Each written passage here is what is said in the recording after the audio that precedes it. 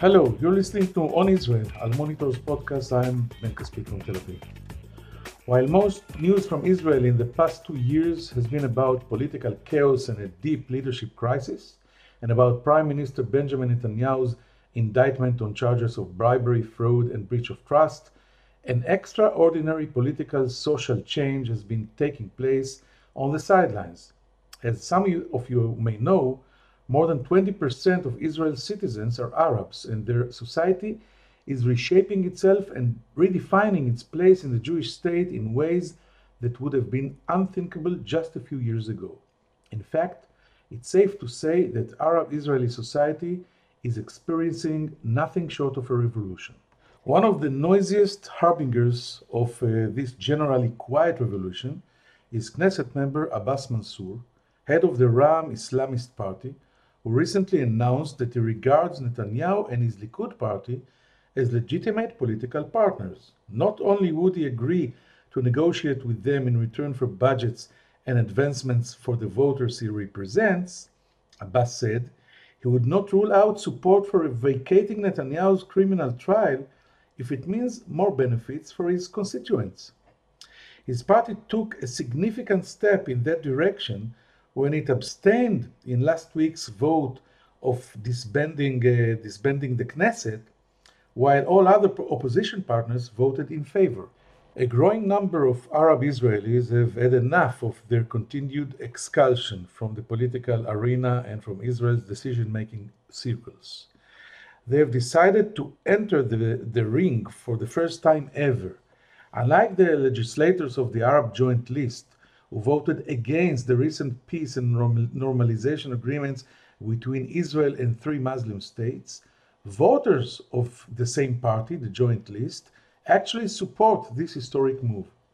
In the midst of the sea of bad news, the growing COVID-19 infections, economic recession, and political unrest, the country's largest minority is undergoing a process that one could call Israelization.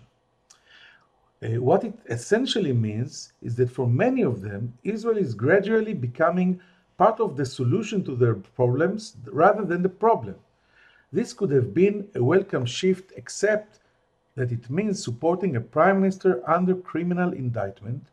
In fact, that has generated anger within Arab society and harsh criticism of Abbas himself on social media. Our guest today is one of the most prominent symbols of Jewish-Arab coexistence in modern-day Israel.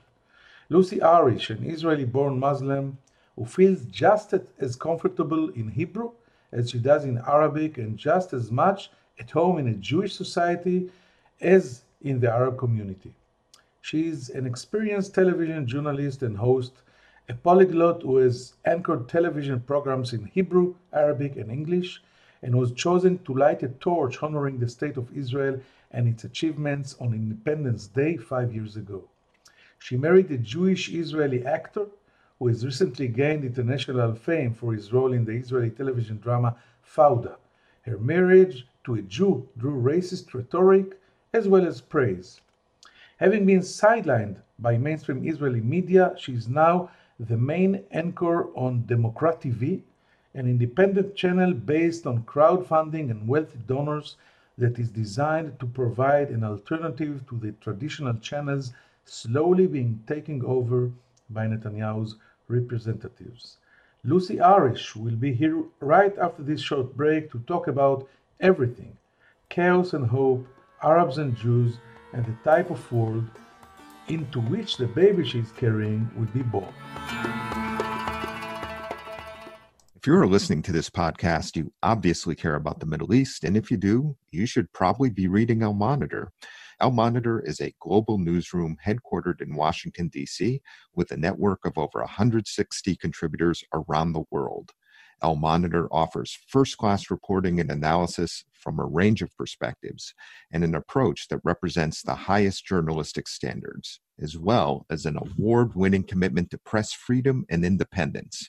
If you haven't done so already, visit us at almonitor.com, check out our articles, and sign up for our free newsletters.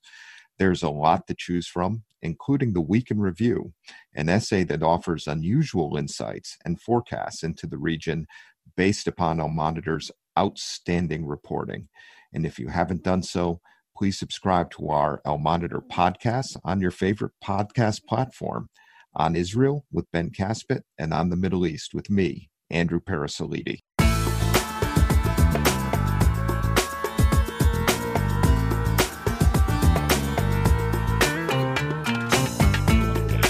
Shalom Lucy Arish, thank you for joining us on Al Monitor's On Israel podcast from Tel Aviv. Shalom Lucy, how are you doing?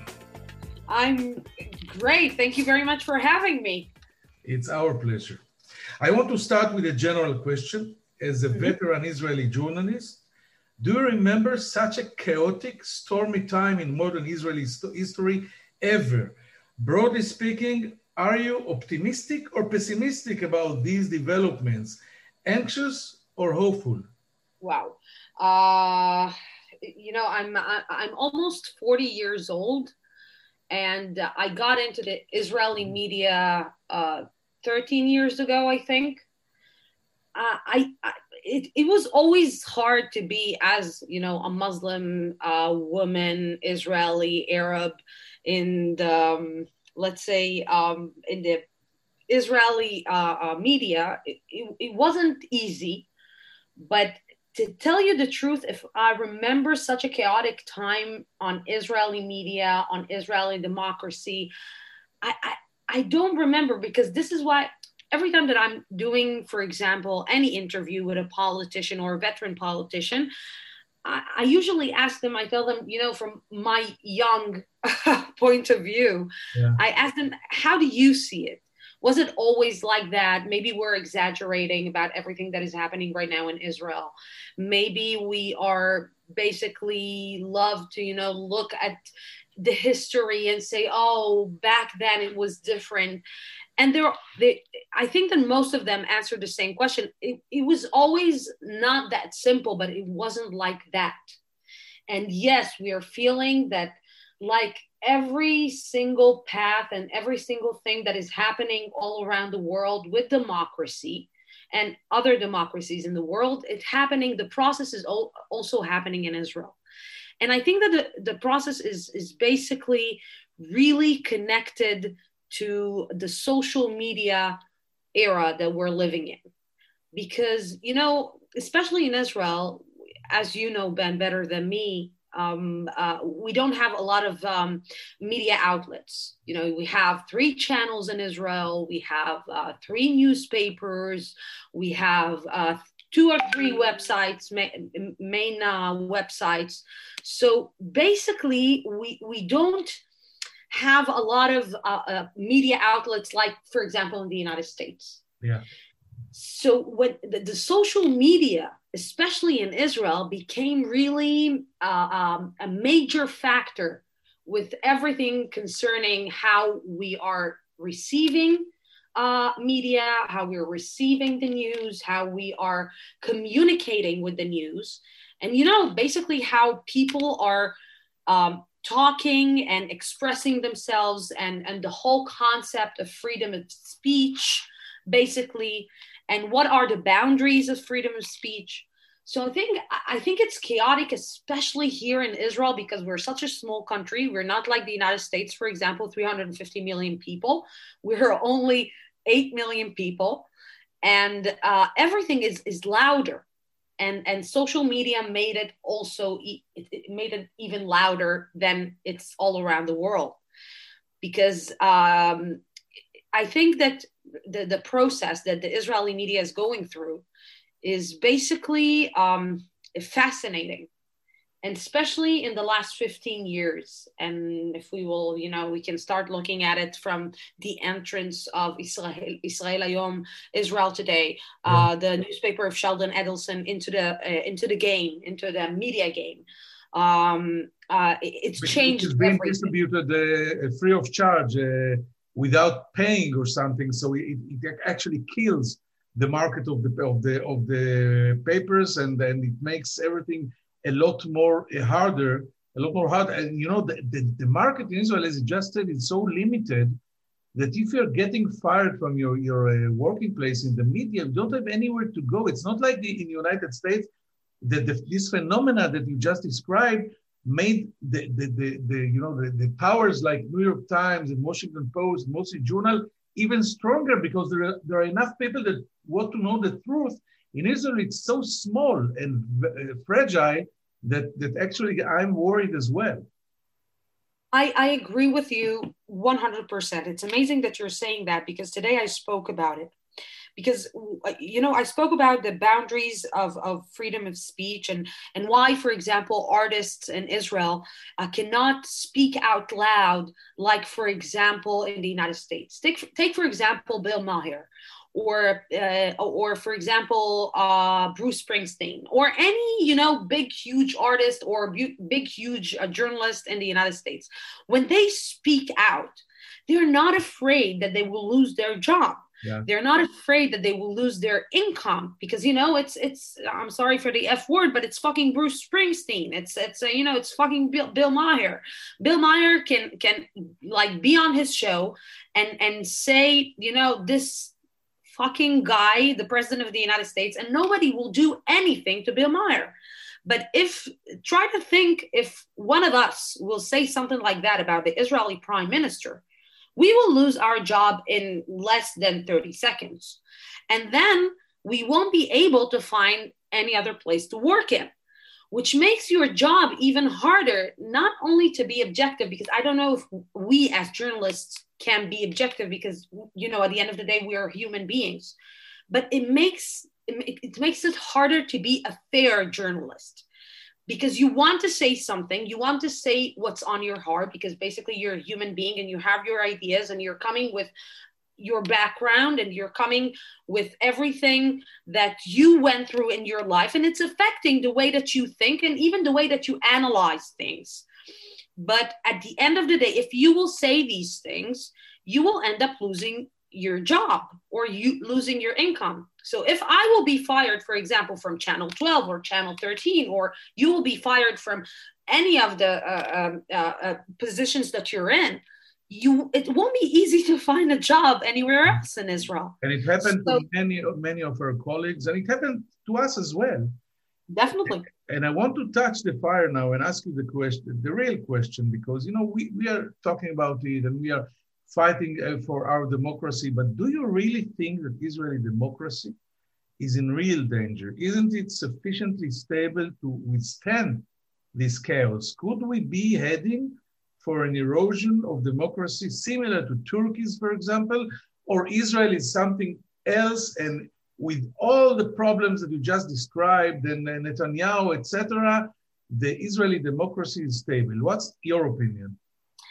I think that the Israeli democracy is stable but shaky. Let's not forget, Ben, that we're only 70 years old. We're not 300 years old. We're not 1,000 years old. And we don't have a constitution. Exactly. And we don't have a constitution like the United States, for example. So we are still building our democracy. It's a miracle. This country is a miracle. Really, when you're looking at what happened here in 72 years, how this country built itself from ashes, and you can actually say from ashes, after World War II, and after everything that happened here, and being a villa, how Ehud Barak, the former prime minister, called it, a villa in the jungle of the Middle East. And you're looking at the small country and looking all the success that it had in the last 73 years, you're saying to yourself, it's a miracle. So I think it's in a shaky situation. And if we won't notice to every single process that is happening right now in our country, yes, it's in a very shaky situation. It's not obvious that Israel is a democracy. It's a young democracy. It's a very, very young democracy. We're not France.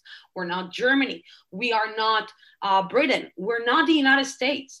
And I think that this puts us in a more cautious situation. We need to be more aware to every single thing that is happening in Israel, the fact that we still have 14 years, one prime minister. It's very unhealthy for the Israeli democracy. And it got nothing to do with Benjamin Netanyahu. I'm voting for the at least I voted until the last elections for the Avodah Party and for the Labor Party. And may it rest in peace. May it rest in peace. And I'm looking and I'm asking myself in the last few weeks, how come that in the last 40 years the center left in Israel, let's call it like that, if there is a center left, I don't know if all these the words right and left, I don't know how it's very I don't know how relevant they are here in Israel, but let's call it the center left here in Israel. And I'm asking myself, how come the center left in Israel didn't gain the government in the last 40 years? And it's a question that we need to ask ourselves. And it's a question that we need to ask ourselves because, again, it got nothing to do with Benjamin Netanyahu. I have no problem with somebody else ruling this country from the Likud party. But I think that a prime minister in the United States, they know you will elect a president. He will be 4 years, max 8 years. And then he will change. Here, it seems that we are in this circle that is not ending because of the system, because we don't have any constitution, because we don't have any limitation on the period of time that a prime minister can be a prime minister. And don't forget, Lucy, you I think you're too young, but before he got elected in 96, he sat in Dan Shilon's very popular television program, and he said, in the 90s, first thing I will do as prime minister is limit the terms to 2 terms. And he said in his voice, Netanyahu said, you will not do anything if you'll not do it in the first or second term. So you don't need a third one. And now we are in his 5th or 6th. But I want to dive with you now to the next subject. And one of the most interesting things happening in Israel these days is the change in Arab-Israeli society. You are perhaps the best connected, best known Arab Israeli. Generally speaking, are you in favor of going along with any politician or party on condition that they supply the goods to Arab voters who are so eager for equality, attention, and resources? And what I'm actually asking you is, what do you think of the strategy that Knesset member Mansour Abbas is leading? Wow. I think that what is happening right now, Ben, is fascinating. It's fascinating because, I don't think that people really understand the situation that the Israeli Arabs are.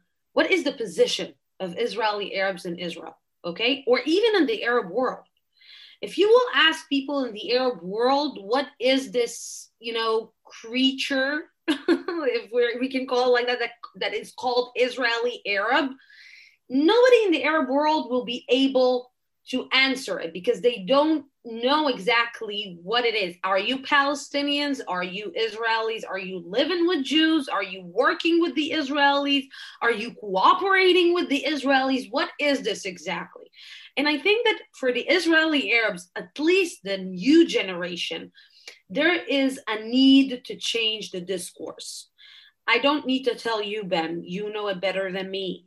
For the last 25 years, the Israeli Arab parties, the Arab parties in Israel that took part in the political game, they decided that they are taking part of the game by sitting on the bench. They are not recommending to the president on any nominee or any prime minister or any elected prime minister. So they're staying on the opposition side. They're not giving their vote to say who they recommend as a prime minister. It happened for the last 25 years until 2 elections ago. The first round of election, if you remember, they didn't recommend on anyone, not on Benny Gantz and not on Benjamin Netanyahu. Yeah. And this is why, if you remember, they got only 11 mandates. The reason that they got 11 mandates, it's because the Arab discourse, the society, the Arab society in Israel, the citizens of the Arab citizens in Israel, they told their leadership that they are not willing to be a bench player anymore. And they want to be part of the game. So at the first round of elections, they said to their leadership, if you are not going to do anything with our vote, so you know what? You're not going to get it. Exactly. And at the second round, this is why the Joint Party decided that it's joining the parties again and going on the second round together again. And this is why they got 13 or 14 mandates. And on the third round, they already got 15 because they went and recommended and said, you know what? We want to be part of the game. What Mansour Abbas did was taking it one step ahead. Because what the center left, again, I have a problem with this phrase, center left, but what the center left in Israel did was a coward act. When Benny Gantz for 3 campaigns are not able to say the word Arabs, he will say non-Jews, the Jewish people and the non-Jewish people in Israel.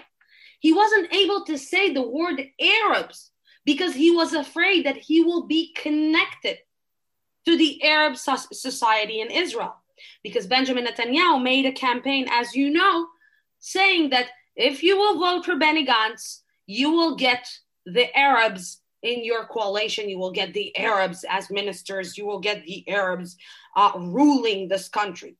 Of course, inciting and violence and incitement against the Arab society. And Benny Gantz, being so coward, and the center-left leadership in Israel was not able to say, yes, I want to make a change. And if I want to make a change, I need to take the 20% of the Israeli Arab society in Israel and bring it to my side to play the game with me. The Israeli Arab, and I think our viewers in the United States, our listeners in the United States need to understand is that the Arab population in Israel is 20%. The Jewish community in the United States is 2%, which means that if you want to make a change in the Israeli government or a change between left and right in Israel, you cannot ignore 20% of the society living. It's not only the 20%. Don't forget that the central left, they don't have the Orthodox, so they cannot maneuver in Israeli politics with the 2 minorities outside of their reach. And so if what you does want it mean? to talk to our American listeners, it's imagine 70 million voters. This is 20%, 70 million American voters. And this is the Israeli Arabs. But you know, Lucy, I think it's a little... What does it mean? What does it mean, Ben? It means that the center left in Israel is coward. And what Mansour Abbas understood is, and what he did, by the way, is what Ayman Odeh, the head of the joint list was supposed to do and play the game with any of the leadership. You know, a lot of relative to a lot of close people to Ayman Odeh told me a few years ago when Avi Gabay was the head. You don't remember these days when Avi Gabay was the head of the Labor Party? Nice guy, yeah. Yeah. So he didn't have any chance, poor guy. But you know, it's he, like, people really connected to Ayman Odeh told me if Yair Lapid and Avi Gabay will come with a proposal to Ayman Odeh to leave the joint list and join them, he will do it. And Ayman Odeh was really afraid to do this step. And a few years later, Mansour Abbas is saying to himself, okay, the center left doesn't want to speak with me. He's afraid. He's a coward. Let's say it like, you know, we're saying it in Arabic, on the table. Let's put it on the table. They're cowards. So you know what? They don't want to speak with me. They're supposed to be my, natural partners. They don't want to be with me. So you know what? I will go to not my natural partner. I will go to Benjamin Netanyahu and I will hear, or to the right, and I will hear what they have to offer, because I have power that I can give him. For 5 mandates, it's a lot of power, especially in a shaky government like Israel. And it's exactly the votes Netanyahu needs in order even to vacate his trial, to stop his trial.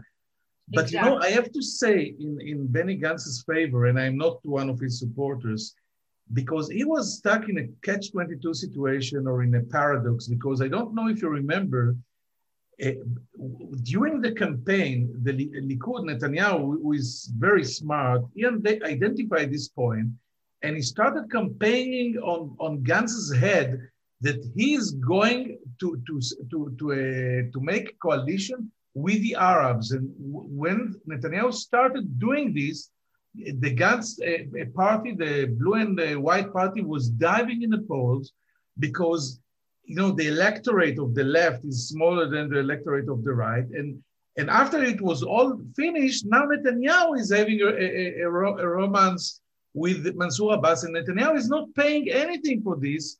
It's only the central left who is paying the price if it wants to go with the Arab. It's not that he doesn't want to, that he cannot maneuver, but Netanyahu is doing it and nothing happens. Because let me emphasize something. Mansour Abbas is the head of the Islamic movement in Israel. Okay? Yeah. It's very important to notice that. I want to make an emphasis on this, because every single time that a journalist in Israel or an Israeli journalist, Jewish Israeli journalist, interviews somebody from the joint list, one of the first questions that they're asking them is why you're defining yourself as a Palestinian. You're Israeli. How come you're saying that you're Palestinian? If you're Palestinian, you're not part of Israel. You're not recognizing Israel, so it's not your country. So go live in Gaza, go live in Ramallah. And, all this not mature discourse that is happening in the Israeli media. But, I didn't listen to any of the analysts that were against the collaboration of Benny Gantz with, or were really critique against the collaboration of Benny Gantz with the joint list, asking right now Mansour Abbas, when they are interviewing him, about his Palestinian identity. And I agree with you, when Benjamin Netanyahu does something, it's acceptable. It's more acceptable than the left side will do it. Yeah. And I think it comes because the other side is coward. They are cowards, Ben. Because if they knew how to play the political game, at least, half the way, like Benjamin Netanyahu knows how to play the game, it wouldn't have been like that. I agree. Look at Ehud Barak.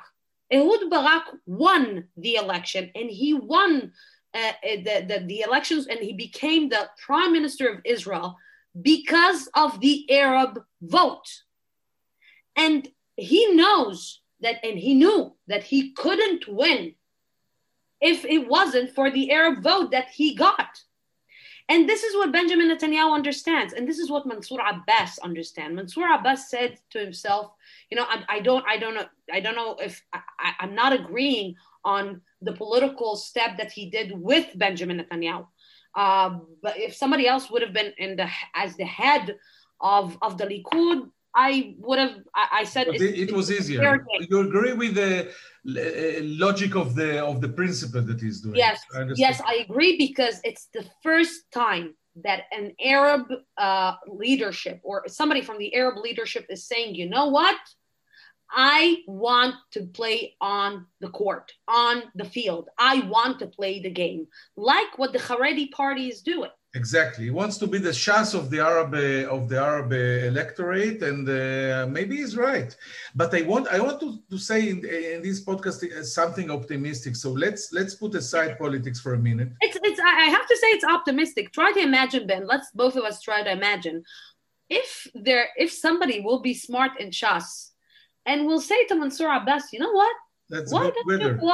Let's go together. By the way, they work together all the time in the Knesset. They vote together on many issues. You know, that was the Muazzin statute that people in the Knesset members wanted to stop or make the Muazzin in the mosque less loud. And the Haredi voters, members of Knesset, helped the Arab Knesset members to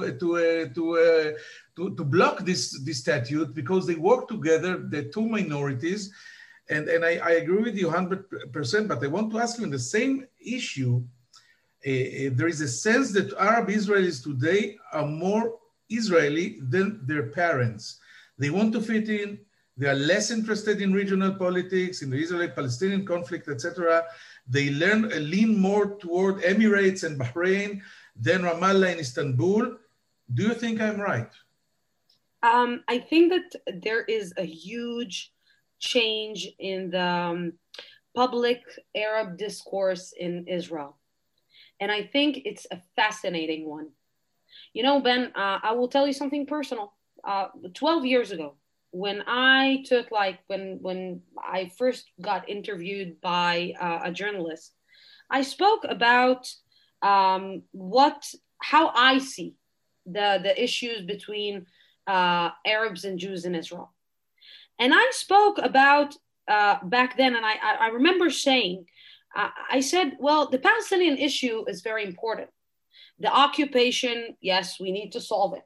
But at the end of the day, as an Israeli Arab living in Israel, I have my own problems. I have the problems that I have in the education system. I have the violence on the streets. I have the lack of money that I'm getting from the government and budget that I'm getting. I have a lot of problems as a minority living, as a citizen, minority living in Israel that I'm not taking care of because of the Palestinian issue. And I remember 12 years ago when I said these things, then I got the amount of criticism that I got.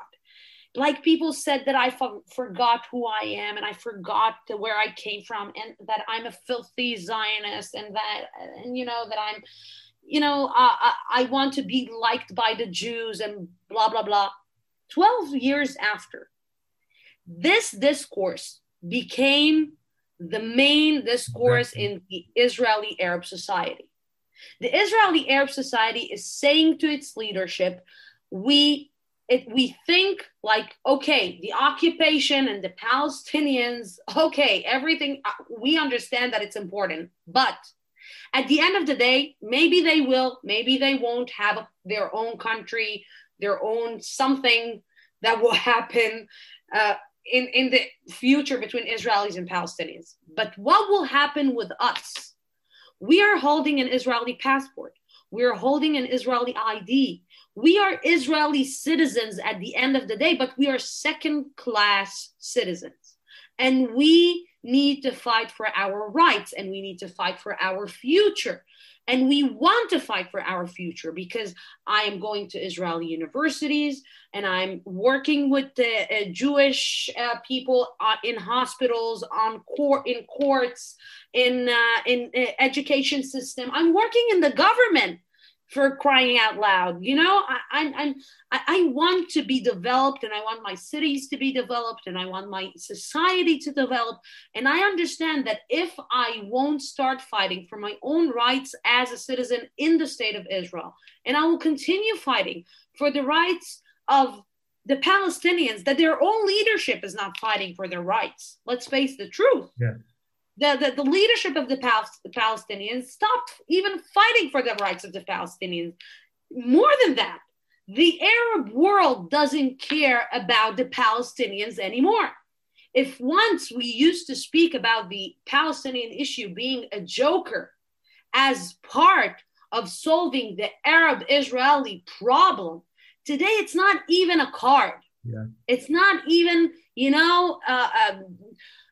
it's not even half a card that you put on the table. And the Palestinians understand that, and the Israeli Arabs understand that. And today, in my radio show, we interviewed Ahmed Tibi, one of the most prominent Knesset members, and we asked him about the issues that he's dealing with and concerned from.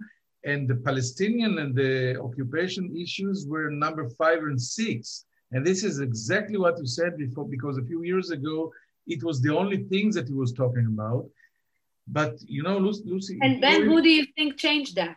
The Israeli Arab Society. Exactly. And they were able to affect their leadership by changing the discourse and understand that we don't want to talk about the Palestinian issue anymore. We want to talk about the fact that 72 people were murdered in the last in 2020 by criminal act in the Israeli Arab Society, and nobody's taking care of it.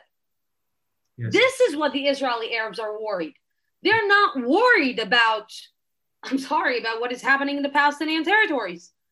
And they're worried about what is happening in their own nation. Of waiting for this problem to be solved and then taking care of yourselves, and it's about time to do the other thing.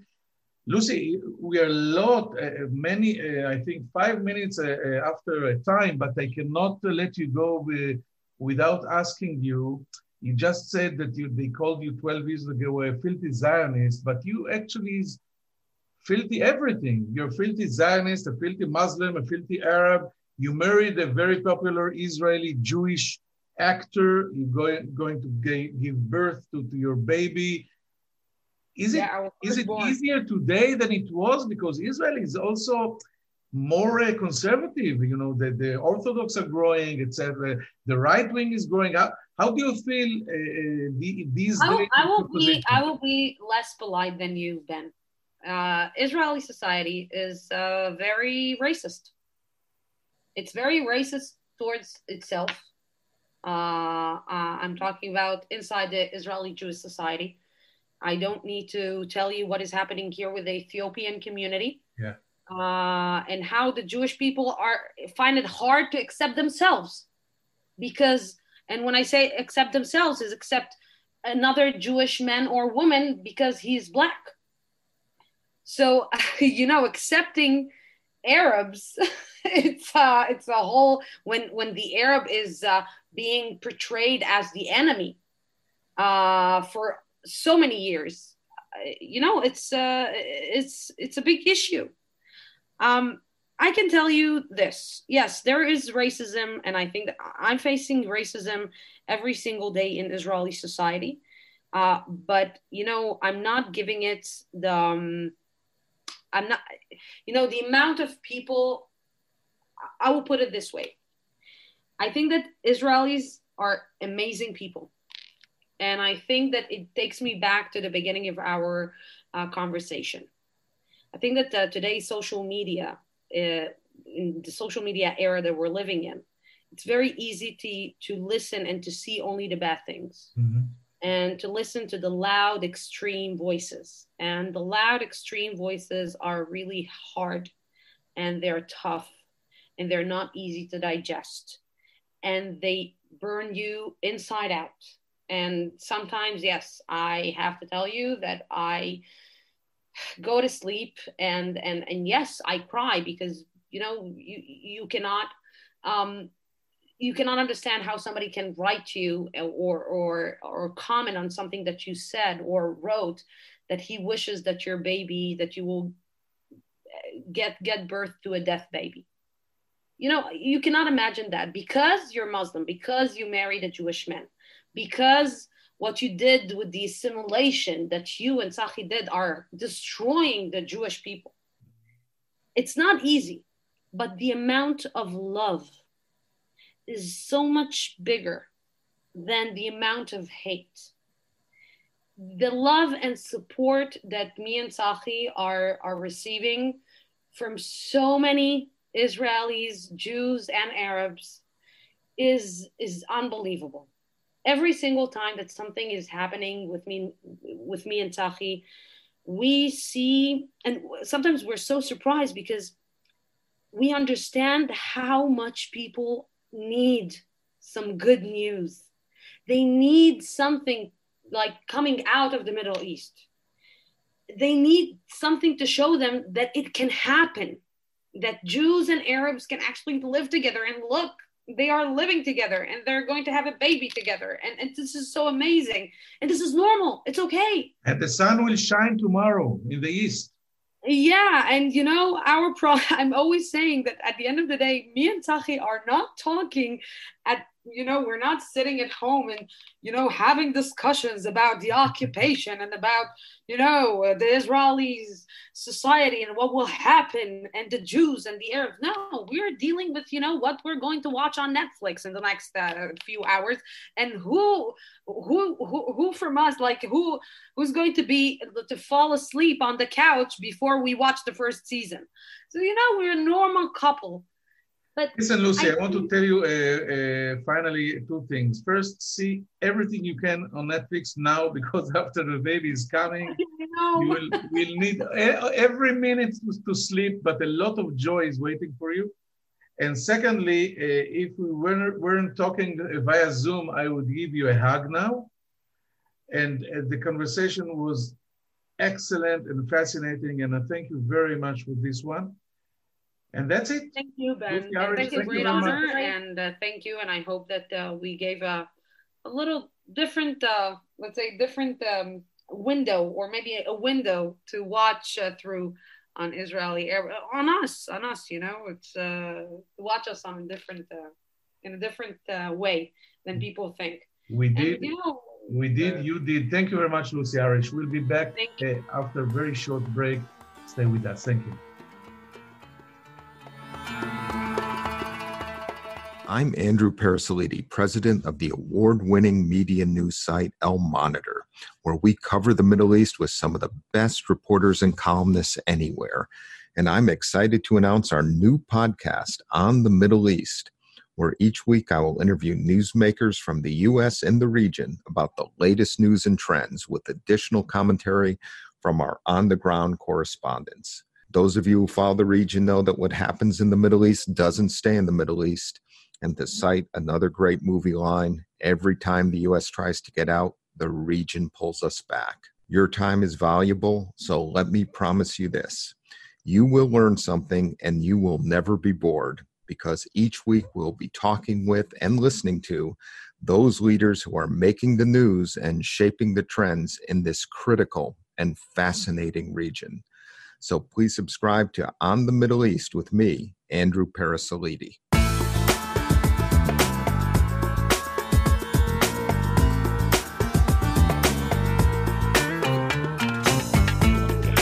Thank you for staying with us. This really great conversation was full with fear and hope, grave dangers, and interesting opportunities. Lucy Arish helped us feel how is it like to be an Arab in the only Jewish state on the globe, spoke openly about the racism and curses, but also about the love and friendship. And Israeli democracy, she said, is fragile and under siege, but you are not going to give it away for free. And the revolution inside the Arab-Israeli community is alive, kicking, and here to stay. Hope you enjoyed it. See you next week on Monday in On Israel. And Al Monitor, I'm Ben Caspit. Take care.